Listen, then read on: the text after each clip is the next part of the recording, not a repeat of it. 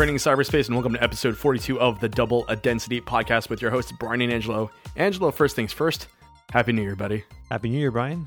Happy February 5th today as we record.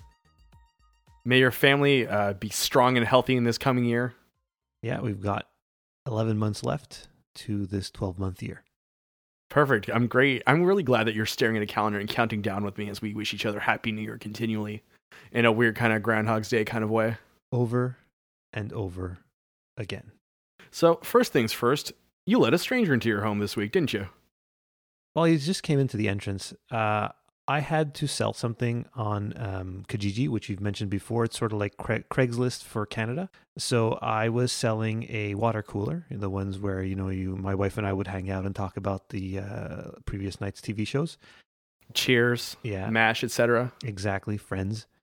And so I had posted it on Kijiji to sell, and I got a reply from somebody. He was asking if it was negotiable. So I said, yeah, I could let it go for $50, no problem.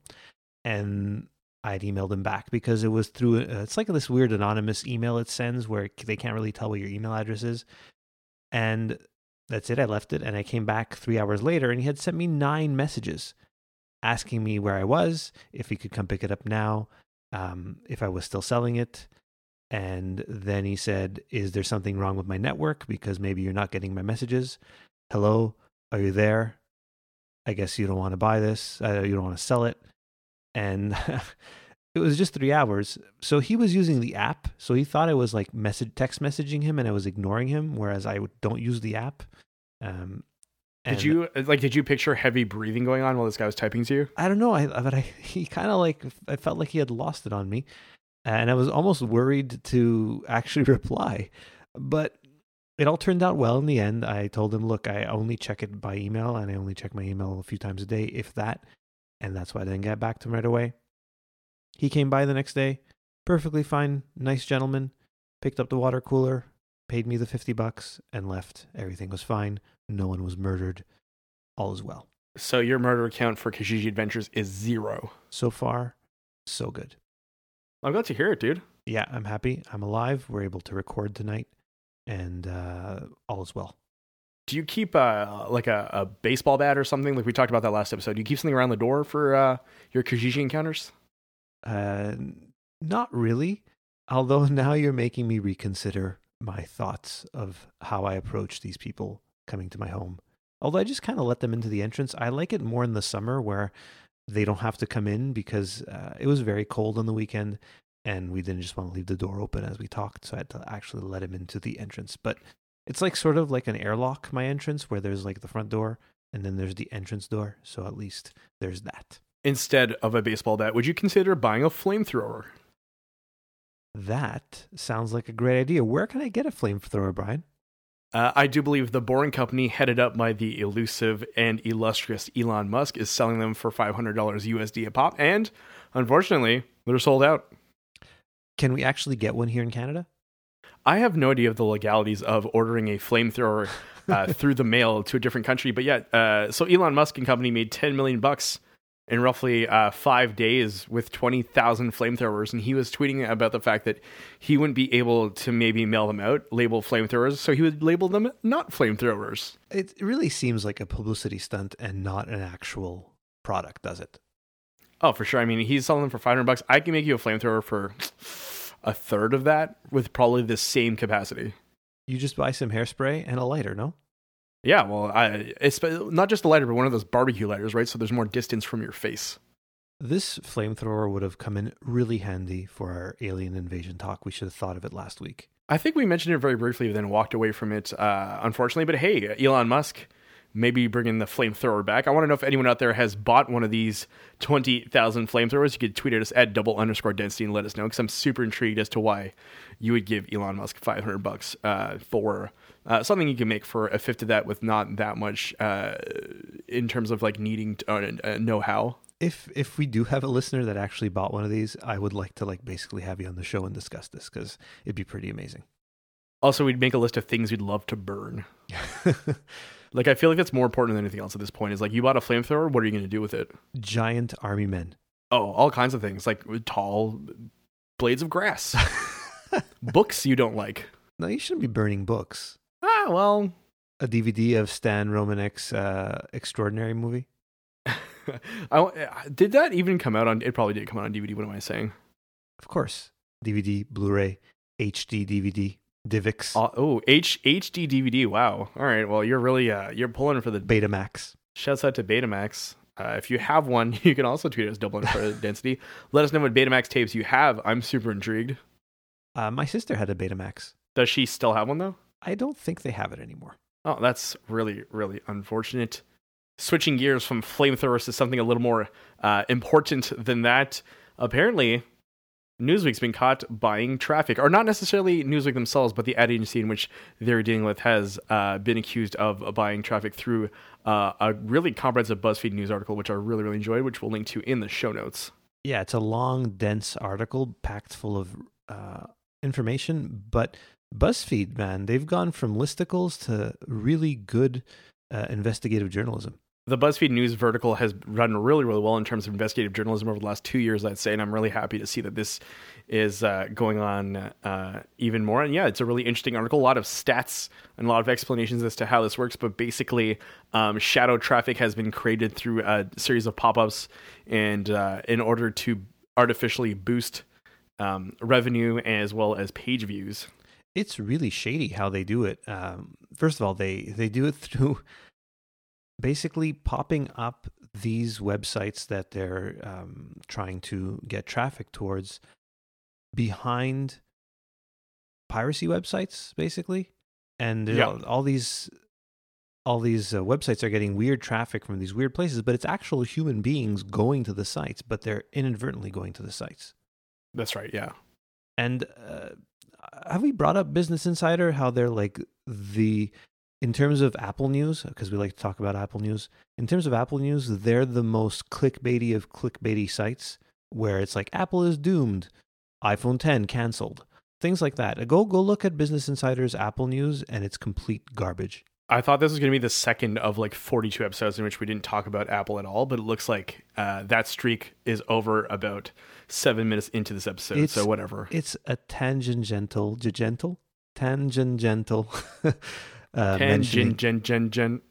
mental of buffering of Apple. Speaking of Apple, you want to talk about podcast stats? Well, it's so that these are the bad type of ads where these people are like buying advertising dollars in the wrong way. If you want to spend your advertising dollars in the right way, invest in podcasts, apparently. You can go ahead and email us for all business opportunities at doubledensitypodcast@gmail.com. We'd love to hear about your submissions, and we'll accept almost any offer for ads. But yeah, so basically, turns out that a podcast is a really sound investment for an investor due to the fact that people stick around for most of the episode. They don't skip the ads, and they actually go out and buy the products that are advertised on podcasts largely. Well, people were worried when Apple announced that they were going to have... See, we were going to mention Apple anyway, Brian, so it doesn't matter.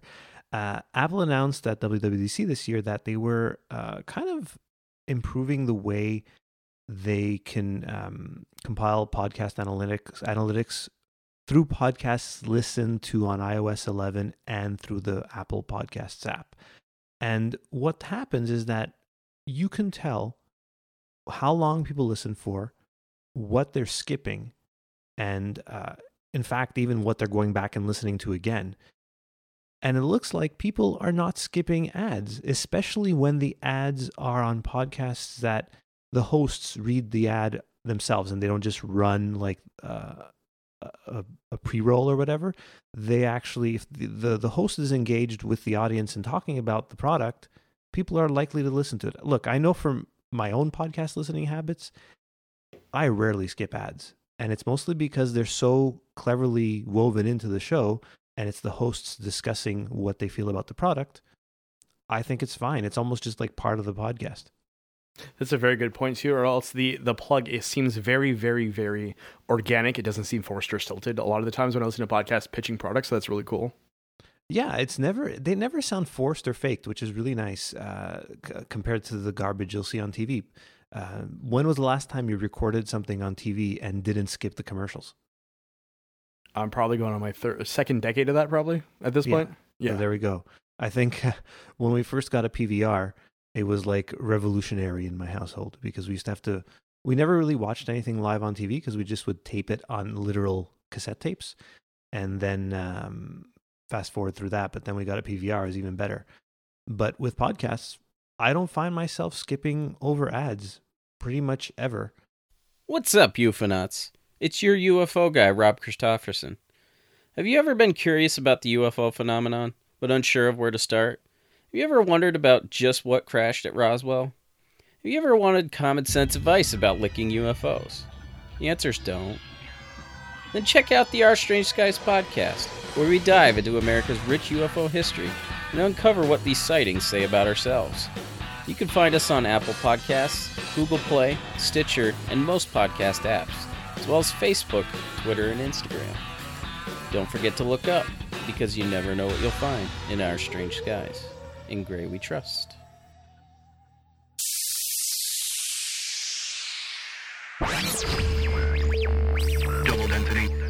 And however, I'm not one of the audience members that will have those stats going through to Apple Podcasts because I don't listen to my podcasts using the Apple Podcast app.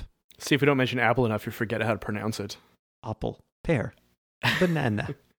Quick side note, though, and a huge thank you to everyone who does listen to us, because Angela and I were taking a look at our stats last night, and amazingly enough, a lot of people have been not only listening to us through Apple Podcasts, but have also listened more than once per episode. So thank you to everyone who listens to us more than once per episode.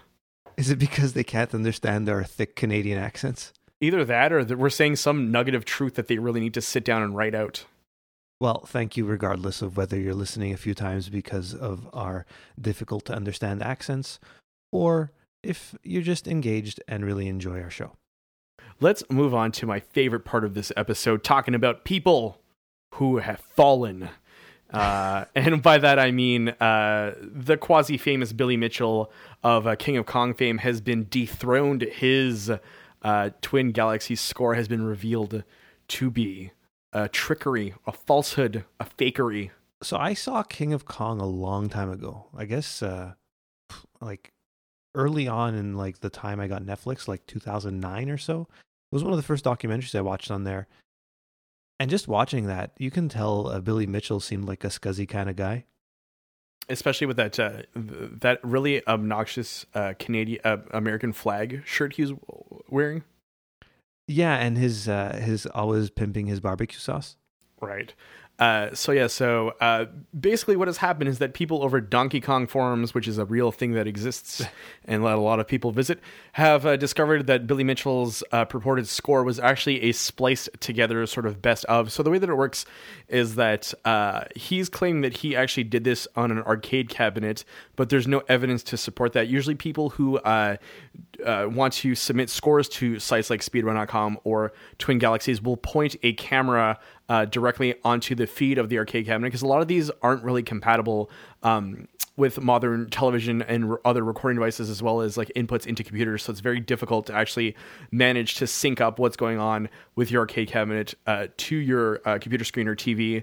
So a lot of people have discovered that the big problem is that he was getting abnormally high scores when he was beating enemies with hammers. And so that was discovered to be most likely that. And there's a couple of other glitches that reveal that he probably most likely was using the MAME emulator, which is an arcade emulator. It's interesting how they caught this and it took this long to catch it, because the way he did it was using the MAME emulator, and the way the MAME emulator renders the old Donkey Kong game is that it brings in the images from the side of the screen or something like that, instead of them dropping in one shot. And they were able to slow it down and catch that this is what was happening. And setting video game scores on an emulator is a big no-no. Well, one, and two, it's very easily to sort of dupe anyone who's watching because of the fact that you kind of get to use save states, right? So the idea of you beat a level and then you move on to the next one. And if you screw it up, you can just go right back to the beginning without anyone being none the wiser. Yeah, that's how I beat Castlevania recently on my RetroPie. It's funny because you say that, and it's true, because I remember watching when Steve Wiebe was trying to work on the record in King of Kong. His kid was like, "Dad, I have to go to the bathroom," or something like that, and he was stuck playing Donkey Kong, and on arcade cabinets, there's no pause button. That's quite correct. Yeah. So apart from Billy Mitchell, before this, a week ago, Todd Rogers, he of Dragster fame, as well as a bunch of other records, had been found to be probably lying about his Dragster record, because no one, even the tool assisted runs, was able to get his score of 5.54 seconds. It's amazing that all these guys are coming out as being total losers when it comes to these video games, and had to like basically make it up almost. It's like they were good at video games. It's just that they wanted to hold on to this glory from the 80s and just had to kind of cheat their way into it at this point.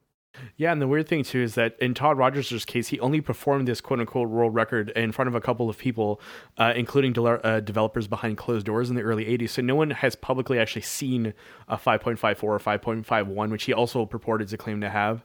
The closest you can get there is a 5.57. What we're going to do is we're going to link to a video that YouTuber Easyscape made, and you want to check out him, Apollo Legend, and Summoning Salt if you're interested in any sort of speedrun records or histories of. They actually put together really comprehensive videos about those things, and for someone who's into this stuff, it's really, really cool to watch.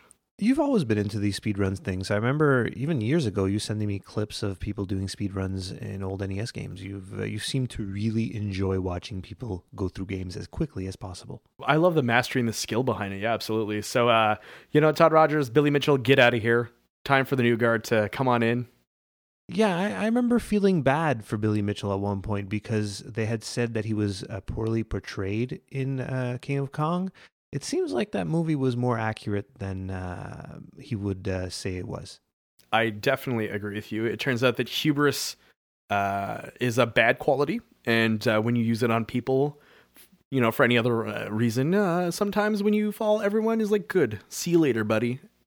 Yeah, so who has the Donkey Kong record now? Somebody, there's a couple of people that had totally smashed his fake record anyway. So right now, Robbie Lakeman is holding the world record for Donkey Kong that he established a couple of weeks ago, looks like. Good. See, I'm glad that Billy Mitchell no longer has the record. I don't think he deserves it, especially if he cheated. Cheaters do not deserve anything. What a great PSA that is. Cheaters deserve nothing. Here on Double Density. Double Density, seal of approval. Double Density.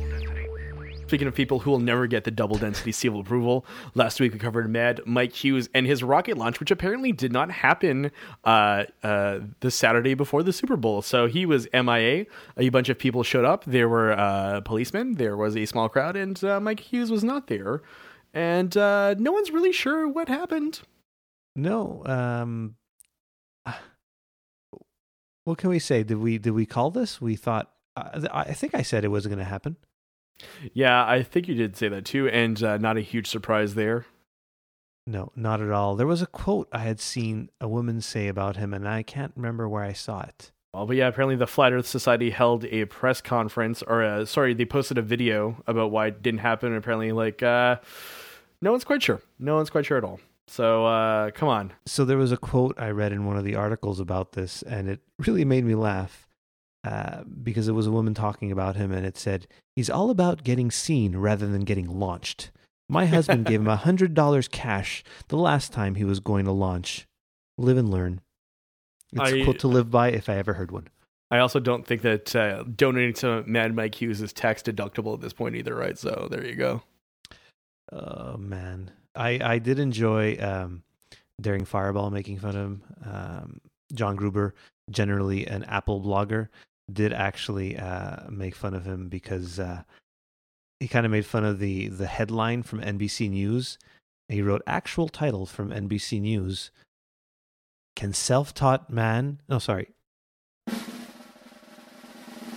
Actual headline from NBC News, can self-taught rocket scientist Mike Hughes prove Earth is flat? The answer is no. Yeah, well, apparently he then links to the rule.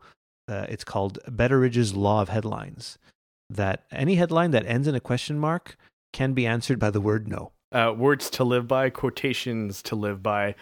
Before we head over to the paranormal section, you said something cryptic to me tonight, and I want to know what this is. You said that you've done something terrifying to your computer. What did you do tonight?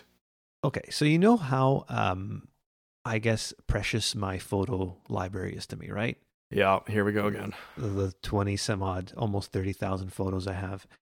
And I have them all in iCloud. They're all safe and sound. So it's not that terrifying. But what I did is I changed my main photo library of my computer.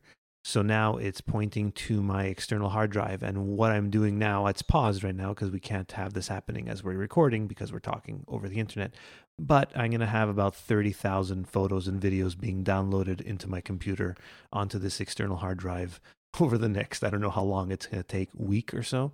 Cool. Yeah, but it was very terrifying that I was going to screw it up. Although I guess my the thing I wrote in the notes was more exciting than it actually ended up being, wasn't it, Brian? This is a kind of non-event here. Man moves. Will self-taught computer user successfully move photos to hard drive? No. No, don't say that. I hope that's not a no. It's the patented double density jinx. Oh, thanks. Well, the last time I checked, though, because iCloud Photo Library with stuff like that isn't the best, and it was just sort of stuck not downloading anything. So I'm going to leave it overnight and see what happens. There you go. Let's hope that it actually works out for your sake and mine, because if it doesn't, there's a good 7 or 8 episodes of Double Density that will be probably exclusively reserved for you complaining about that. You know it. Let's head on over to the paranormal section. Let's take a rocket ship there. Double Density.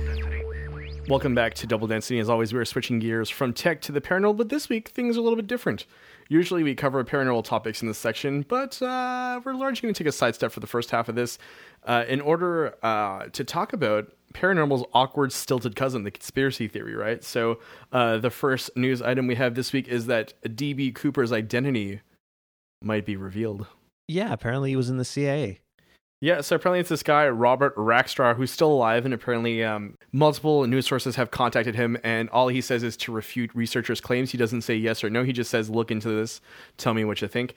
So basically, a private investigative team announced that members believe that D.B. Cooper was a Black Ops CIA operative, possibly even involved with the Iran-Contra deal, and that his identity has been actively hidden by the FBI and the CIA, so Robert Rackstraw is out there.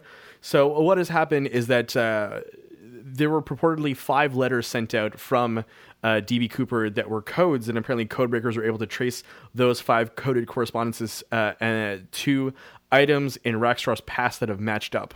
See, I was hoping for him to be the Canadian guy. Remember they were saying he might be a Canadian guy? Oh, yeah. No, he's a CIA operative hanging out in the backwaters of the world with a lot of money. And apparently this investigative team had recently found a piece of a parachute that they handed over to the FBI, but the FBI has not said anything about that. So basically the rule right now is that they weren't actively pursuing the case, but would take action on any of the items presented to them. So apparently even if you present items to them, they still won't say anything. Of course not. He was the original Man in Black. I don't know if I'd say the original. He was definitely like a variant of. I first heard of him on Unsolved Mysteries, and it's one of the ones I most remember, actually, from that show. It was one of the early ones, too, as well. And you were just hoping to find his sack of cash, too, weren't you? I was looking around everywhere for it in the schoolyard. Not even explaining what's going on to your teachers and classmates? Yeah, because that was an early episode, so I was like in grade 4 or 5 when that came out. So from one conspiracy theory to another, apparently YouTube promotes conspiracy theory clips.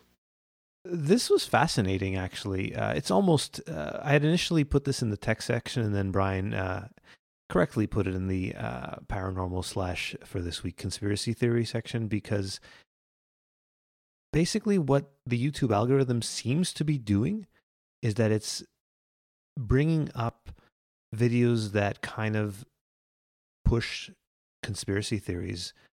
For example, and most specifically during the 2016 election, where there were videos like with titles like "Must Watch," Hillary Clinton tried to ban this video, and it was watched millions of times, and then it would just disappear. Right. So that's the other weird thing, is that stuff like that would just go away.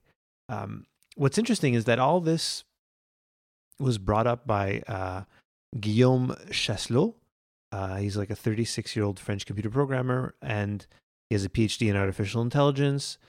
He worked at Google, but Google sort of let him go, apparently over performance issues. But his own conspiracy So it's like a conspiracy within a conspiracy is that he was let go because he was sort of trying to foster change. Yeah, he was trying to change for them to clean up the way they do this algorithm, and it brings a bad thing. And we've discussed this Google algorithm, how it seems to have a mind of its own. They've like kind of lost control of the algorithm, and it's making kids see horrible things, like poor Paw Patrol videos where the puppies die.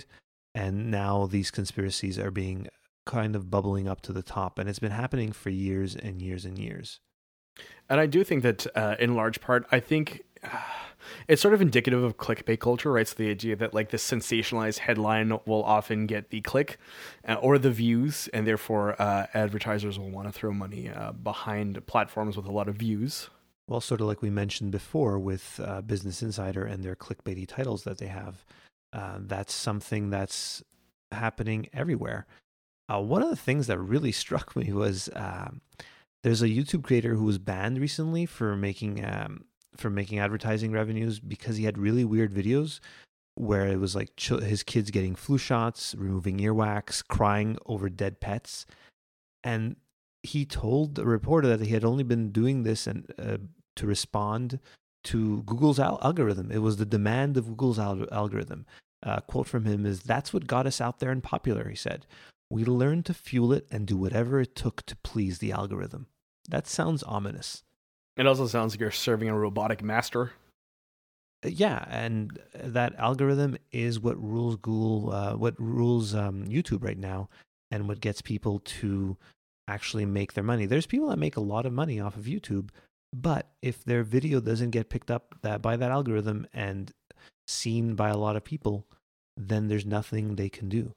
Exactly, and that's a loss of revenue right there, and especially if that's your primary gig.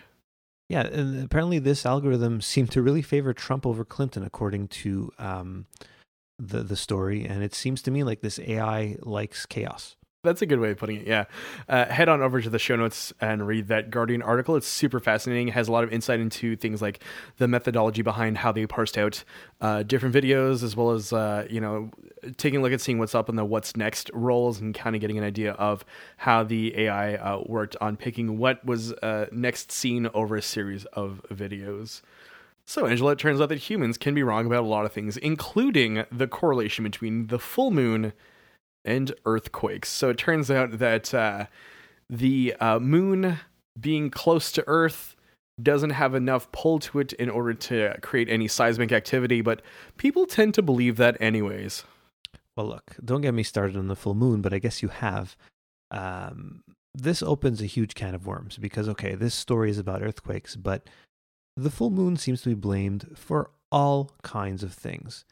And the problem with that is that you kind of sort of do it on purpose so that you think it's the full moon causing a bad day or people acting crazy. Like, for example, people always say like there's a lot more action in the ER during the full moon, but if you actually take a look at it and break it down over time, it has nothing to do with that at all. It just, you kind of remember when it's the full moon, and then you remember that it was a crazy night.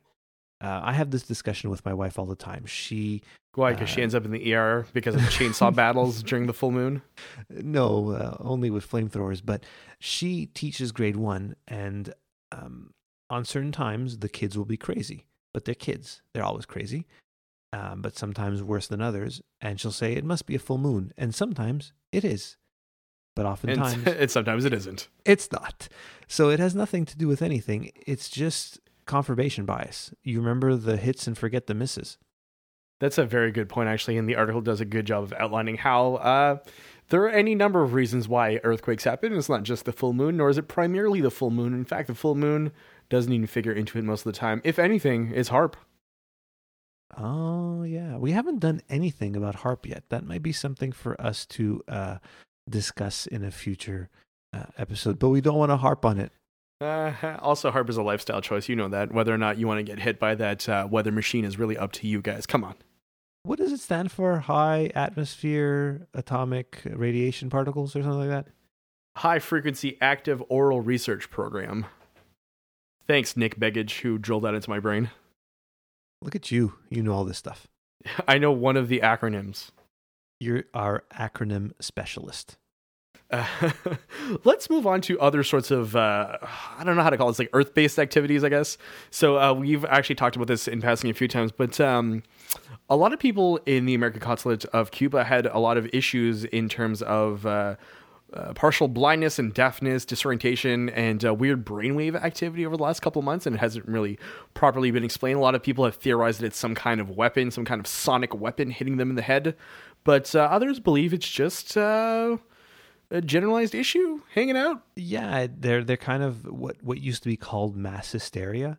They're kind of narrowing it down to that. Now, reading the article, I kind of laughed, not because of what the article said itself, but because it made me think of you with your room tone. And maybe now you're facing some sort of weaponized room tone attack to drive you insane. So you're saying that maybe my neighbors upstairs who throw stuff around, thump around at all hours of the night, as well as kind of disrupt everything forever, might have launched a covert attack on me? Perhaps. It is frightening, though, that all these people are feeling all these bizarre symptoms, and there's something physical there. But they're saying it has something to do with something called the nocebo effect. It sounds like a rap name. Like a chorus for a trap song. Nocebo, nocebo, nocebo. Just throwing that one out there. Yeah, look at you. You know your stuff, Brian. I know acronyms. Don't worry about it. But yeah, so a nocebo effect is it's defined as a detrimental effect on health produced by psychological or psychosomatic factors such as negative expectations or treatment or prognosis. So if it basically kind of tells you something bad is happening and it's going to happen, but it's kind of hard to test and sort of unethical to test. Yeah, no one's going to sign up and be like, yes, blast me and see what happens to my body with this. So they can't really test, like it says, research into the nocebo effect has been hampered by the ethics of subjecting people to it. Didn't stop the MKUltra folks, though. Have you watched Wormwood yet? No, I lived through it. No, I'm kidding. No, I haven't as of yet. It's on my list of things to do. But you know how real life gets in the way, right? You have 2 kids, a cat and a wife. They all demand your attention. You have a job. You like going to it, I imagine. You have to interact with people. When do you have time to watch, documentaries? I have been watching a lot of documentaries lately. I also watched a crappy movie last week. I mentioned Go on. Zone of Silence. How was that? It was crappy. We quickly discussed it last week. I didn't really go into too much last week. The actors in it weren't terrible, I guess. It wasn't that. It's just in the same vein of the Blair Witch, where essentially nothing happens for the whole movie, and then when something does happen, it just ends. It makes me think of that stupid Family Guy scene where somebody's describing, I think it was Brian the dog, not you. Thanks for making that clarification right there. Just making sure. Was basically telling somebody what was happening on the screen because they were blind. I think it was Stewie who had gone blind for some reason. Again, I can't remember the exact thing, but he kept saying for the whole movie, nothing's happening. Oh, something's happening, and now the movie's over. And basically that's what happened. I have a bit of a different read on that, but that's fine. I know you liked the Blair Witch because... I did, because I once got lost in the woods, and it very much felt like that. And, I was so excited to see it. I think my expectations were set a little too high for it, and that's what made me not enjoy it as much. But this Blair Witch talk will happen on another episode, but let's get back to Zone of Silence here, because it actually is partially based on fact. That's the thing I found interesting. So I went up and looked up this Zone of Silence thing, and it's an actual place, like they said in the movie. They didn't make it up for the movie. It's located in the Mapimi Biosphere Reserve in the Chihuahuan Desert. So it's deep in Mexico. And something interesting, a lot of meteors have fallen there in 1938 and 1954, and then 1969 as well. And the name Zone of Silence was coined by a member of the National Oil Company that had sent an expedition to work there. And their leader, Augusto Hari de la Peña, called it this because his sick pronunciation, bro, by the way. Well, I am Italian, so Spanish and Italian do have some similarities. And but thank you, I appreciate that, Brian. But something really interesting that also happened there in July 11th of 1970, an Athens rocket that was supposed to come down in White Sands, New Mexico, came down there. And none other than Werner von Braun ended up going there to investigate this crash for like 28 days, which is also how long it takes for zombies to arrive, according to that movie. Yeah, didn't the army also set up like a whole base there pretty much? Yeah, they set up a whole base there, rails to be able to bring all the heavy rocket back with them. And it just sort of like they left it and it just went into ruin. But now there's still issues with, and these are documented issues. Like, it's not like a conspiracy theory or anything. This happens. You go there, your equipment doesn't work. And of course, because of that, people are going to start talking about aliens. The thing with the meteors is interesting there too. There's talk of these hot pebbles that hit people when they're there from the sky and the land. It's kind of weird. There's a couple of great articles about it in Atlas Obscura, because it is a place people will go and visit. Something I did find funny is that somebody named Geraldo Rivera said that there's lots of stories of aliens and unidentified flying objects in the zone, but it's not the Geraldo Rivera who does news reports. It's his cousin. It's his cousin? No, I'm just theorizing here. It's his cousin Geraldo. Yes. No, he's a bureaucrat who's also the province of Chihuahua's most devoted UFO investigator, according to one of the articles I'll be posting. Imagine having that title, though. What? The Chihuahua's most devoted UFO investigator? Exactly, yeah. That's a belt buckle right there, my friend. Yeah, and so something else he said is that people often get lost in the zone, and when this happens, sometimes tall blonde beings appear out of nowhere. Oh, right, and they just they speak Spanish, too. Yeah, and so, again, more Nordics. We talked about the Nordic aliens last week. We're talking about them again this week. And to move things back to a more factual base of things, I think something really interesting is that apparently the disruption to a lot of these electronics is based by the amount of subterranean deposits of magnetite, right, as well as a lot of this meteorite debris. So it's kind of explainable, but not fully. Well, the other interesting thing is on the same parallel as the Bermuda Triangle. Oh, and we talked about that a while ago. Yeah. And I think the episode was called Triangles Aren't Sexy or something like that. So here's a question for you, right? So if this is in the same parallel as the Bermuda Triangle, what do we call this place? The Zone of Silence. No. It's got to have a catchier name than that, like Hell's Portal. Zona di Silencio. I see you're really trying this one out. Really original stuff going on tonight here on Double Density. Hell's Barren Wasteland. There we go. That's the stuff I'm talking about here. That's what I want to hear. The Desert of Futility. Oh, I like that. Desert of Futility sounds great. So clearly, if you're taking someone to the Zone of Silence, you want them to. You want to get rid of someone, just take them there, right? Like, no matter what they have, if they have a cellular telephone or GPS or compass, they may not come out of it alive. Would you say you'd want to silence them? Oh, perhaps silence them permanently in the way of killing them. And then nobody will say anything because you were abducted by aliens. Zone of Silence. There we go. I think it's a genuinely interesting place because unlike the Bermuda Triangle, this is land-based and it has a little more of a basis in reality in terms of the scientific explanation as to why radio waves and things like that don't get propagated properly. Well, the thing that's interesting to me is after all these years of being super interested in UFOs and the paranormal, I had never heard of this until I watched this stupid movie. I guess this is the time to announce that Angela and I will be starting a Kickstarter in order to fund our travels down there to do a documentary on the Zone of Silence called The Zone of Silence Time for All, or like Time to Tell.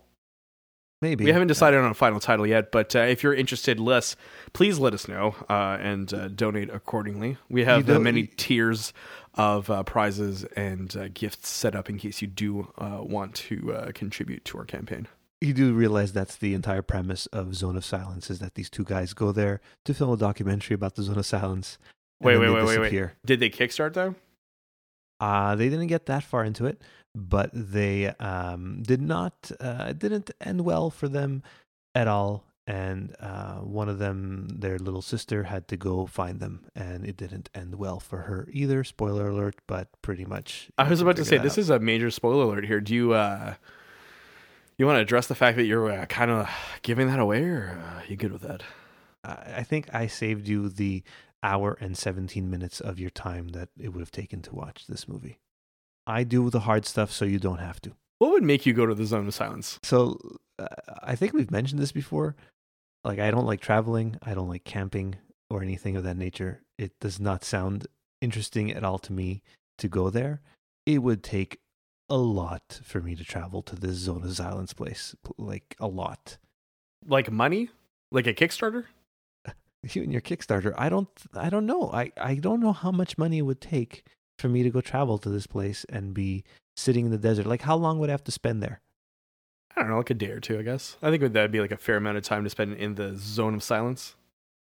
Okay, so let's say for every day I spent there, let's be realistic, $500,000. Wow, that's a realistic number for you. I'd do it for like $10, dude. Oh, no, yeah. See, unrealistic for me was like, $1 million a day. That's unrealistic. 500 grand though, US. So that's like $1 million Canadian. Would be fine. So what you're saying is that you don't want to go meet Nordics that speak Spanish, is what you're telling us. Do they speak Spanish though? Well, apparently. I thought they spoke Venetian. Well, what I'm saying is, like, according to this article, right, that they spoke perfect Spanish when they were asking for water. So that's true. Something they to think about. Were parched though, because they are Nordic and they're in the heat of the desert. I'd like to think that these Spanish-speaking Nordics are like the limited edition variant of the regular Nordic alien. Like they got lost along the way, ended up on a different continent. Yeah, for every like 12 regular Nordic aliens, there's one Spanish Nordic alien in every box of Nordic aliens. This is a bizarre hypothesis, Brian, but it can work. Can you tell I've been reading about the secondary toy market recently? Why have you been doing that? Oh, because I was watching The Toys That Made Us. It's a series of documentaries on Netflix that's really cool. So they talk about the creation of Star Wars, G.I. Joe, Barbie, He-Man, etc. Super fascinating stuff. And I see you found time to watch some documentaries on Netflix. Over the holidays, yes, I did. Yeah, I watched that one too, and it was fantastic. I'm looking forward to the second part of it. So finally, our last big item of the week. Through the sands of time, we tend to change as a people, and as such, our language, our vernacular, our way of describing things also changes. And sometimes that touches upon that which is high above us in the sky. And what we're talking about, of course, is how UFO descriptions have changed with the times. The Smithsonian actually had a really great article about that recently that I found super fascinating. Yeah, that came to us, I think, well, I saw it initially on Twitter via our friend Rob, who hosts the Our Strange Skies podcast. Have you ever wanted common sense advice about licking UFOs? And really interesting that, and I don't know if it means that, what it means for UFOs, if it's something that the UFO does or our own psychological thing that we place on them, but they change as times change to kind of coincide with the fantastical things of that era. So what in the 1890s and early 1900s, they were seeing like basically blimps. I mean, those they called them dirigibles back then. Yeah, or Zeppelins later on. Led Zeppelins. So dirigible Zeppelins. Yeah, and then, as the 40s and 50s, they became saucers because of Kenneth Arnold's sighting. Or rather, his description of the sighting. Well, not even his description, right? It was a description of an Associated Press journalist, a journalist, I believe, who called it a flying saucer. He quoted it. Yeah, exactly. And then, later on, we started seeing triangles, and then the egg-shaped things. I don't know if they mention all these things in the article. I can't remember, but it's just they've changed and changed and changed, and now I don't find we're seeing anything special in the sky. It's just lights all the time. I think there are several different threads we can follow down this rabbit hole, right? So one of them would be that aliens are indeed changing technology as much as we change our own technologies, at roughly the same rate, which I don't necessarily believe to be true because that's just way too coincidental, but it is something to think about. Yeah, I don't think that's the correct answer there. So that's probably not it. The second thread I would probably suggest would be different UFOs at different intervals are visiting us, right? So it's not just one homogeneous sort of saucer people, but really many saucer peoples from many parts of the galaxy dropping in and saying hi. See, that makes a lot more sense, that we're being visited at different times by different people or aliens or ultra-dimensionals, whatever. They're coming through a different space to see us. First flying airships, coincidentally, those are the things we were interested in back then. And then through saucer type shapes that were also the things we started getting interested back then when during the World War, when we were trying to have a more and more interesting ways to fly. So I don't know. Do you find we're like in a sort of boring spot though now with what people are seeing? Because like huge dirigibles in the air is kind of interesting. Flying saucers, super interesting. Boring lights in the sky that sort of disappear and reappear, really boring.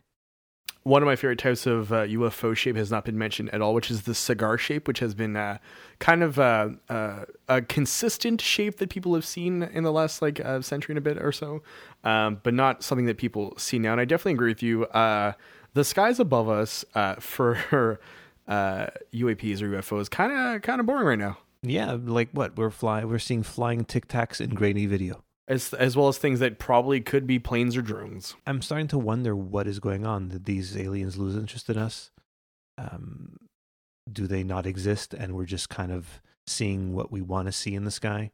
Okay, so I'm going to stop you right there, right? Let's get spacey for a sec. Ironically enough, given what we're talking about. But what if, UFOs and aliens and things like that are just a shared expression of our subconscious acting out, right? So the idea that they exist only within our minds as a collective unconscious, perhaps. So that's why throughout times these shapes of UFOs have changed to meet the needs, the wants, the desires, etc., of our subconscious as a people. I like dipping into noetic science over there. Yeah, a little bit actually. I'm not going to deny that. That's a former astronaut started that. Is it Edgar Mitchell? Yes. Yeah. So I don't know if I buy into noetic science, to be honest with you. You know where I learned about noetic science, Brian? Internet? From a Dan Brown book. Which Dan Brown book? Solomon's Key or something? Is that right? No, that can't be it. An older, the one after, the one that he finally took forever to write after the Da Vinci Code. I have no idea what you're talking about. I'll be honest with you. I read the Da Vinci Code. I laughed. I put it down. Never again will I return to it. It was fine. Not more than that. I'm not going to go into this in this episode because I don't think it's appropriate. But there are better things you can read with your time. Oh yes, absolutely. For example, there's a really good book about Jan Allen Hynek that's really good. It was The Lost Symbol, by the way. Oh, there we go. A problem solved, everyone. Call off the Dan Brown cavalcades. All you Dan Brown. Are there names for Dan Brown fans? Danners? I was going to say brown heads, but that sounds incredibly insensitive and also could be a metaphor for other things too. So I'm not going to go down that route. But yeah, don't. Here's a Brian Hasty PSA. Just don't read Dan Brown. Honestly, it's the height of mediocrity. It's not great. It's very poppy, science-y, and not even very good. And in terms of somebody who studied art history, his art history stuff is sort of irritating. There we go. I'm glad that you at least can admit that much. Yeah, it's just you feel special though because you can finish a chapter in 2 minutes. Okay, so that's my whole theory behind him, right? That people feel accomplished when they read Dan Brown books because there are 10,000 chapters per book, and every chapter is a page and a half. Yeah, it's easy to read where it's I gotta go to bed. I can just read this chapter and I'm done. And it feels good. It feels good. You feel accomplished, right? I guess. Well, that's my whole point, right? You get to read a couple chapters. You feel like you've done something with your night. How did we end up on Dan Brown? I think it's my fault. Yeah, because you're talking about noetic science. Noetic science. Yes, exactly. Right. But I see the thread you're pulling at here, and it makes a lot of sense where we as a people start kind of talking. Let's go from the UFOs to the people inside the UFOs and how it used to be regular looking humans. The guy who got served pancakes said they vaguely looked Italian. If you want to learn about that, go listen to the second, it was like a mini-sode of Our Strange Skies. I'll link to it in the show notes. Excellent episode. It sort of made me laugh, though, that this guy thought they were vaguely Italian looking that came out of this saucer and served them pancakes. But so, like, look, they went from looking like humans. Then there's another case of Pascagoula. Is that what it's called? The abduction there where the guys came out and they had like lobster arms. Yeah. There's that one. So lobster armed aliens. Then the Nordics, of course, aforementioned. Yeah, the Venusians, Billy Meyer, et cetera, et cetera. Here's an idea for you that I want you to think about, right? So let's continue down this path a little bit, right? And you're saying let's consider the people within these saucers, right? Like, what if they're a manifestation of our loneliness and our desires for connection? Huh. That's an interesting point. So, like, humans are projecting their wants and their fears on what they're seeing in UFOs. Yeah, absolutely. I mean, what is more terrifying than the light in the sky when you can't protect yourself? And then what is more, not necessarily welcoming, but warm, knowing that you're not alone? Because some people do have extremely unfortunate encounters with UFOs, but some people would characterize their encounters as positive, right? So the idea that we aren't alone, it works on multiple levels in this case. Would you say the positive UFO experiences outweigh the negative? Because I always thought it was the other way around. I don't know. That's a good question. I'd love to see some quantified facts. I'd imagine it's a negative UFO experience whenever there's any sort of probing going on. Yes, I would. Like, just for myself, if I were to be like if I was just alone driving and I saw a UFO, I would feel that would be negative because it would be kind of frightening because I'm alone. But if we would have actually seen a UFO when you and I were doing our podcast in the backyard, hoping to see a UFO, and we didn't, I think that would have been positive.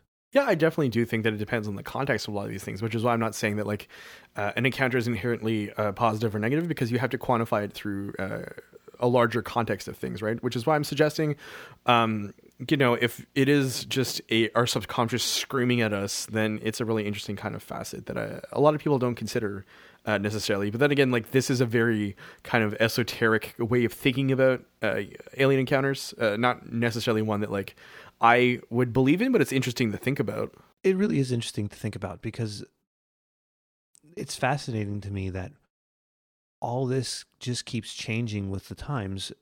So there has to be a connection there.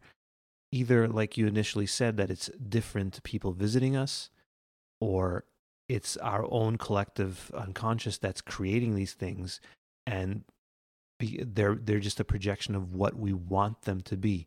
In the 1800s, we wanted them to be these really cool airships, and now we just want them to be boring lights in the sky for some reason. I think you and I can both agree on the fact that we would love it if the UFO shape returned to the classic Zeppelin look.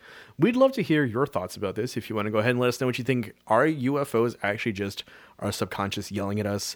Are aliens our desire to connect? Is there some kind of tangible proof or feeling inside of you that maybe agrees with that? You can go ahead and tweet at us at double_density, facebook.com/double-density podcast. Same thing on Instagram. You can also head over to doubledensity.net and click on the contact button in order to send us a funny, sad, heartfelt, really any sort of email you want. We'll accept it and we'll read it on the air, right? We usually do. We like reading our little communications online on the internet. Heck, we'll even read it. We'll even read spam mail. We've done it before. We'll do it again. Those are the most fun to read. And with that, we're bringing episode 42 of Double Density to a close. Angela, it's been fun. It's been a pleasure. I want you to think about aliens in different ways. Start expanding that brain of yours beyond the Dan Brown books. I'll try my best. I'm going to try to basically... Oh, hold on. What's the word I'm looking for? I'm going to try to tap into the collective unconscious of all of humankind, all 7 or so billion of us, and see what I come up with. Maybe I should get you a copy of The Secret to read. Maybe we should form some sort of book club.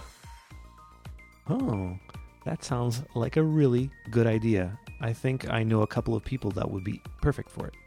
Perfect. And until then, I guess we'll just keep on trucking in this known universe of our 5 senses.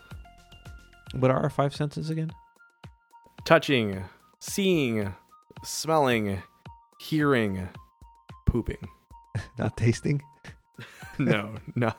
I decided to take the juvenile route. Everybody poops. We could start the book club with that, actually. Yeah, this is like the longest outro ever. I know. Anyways, Angela, I will see you next week. See you next week, Brian. Goodbye from the aliens. Bye.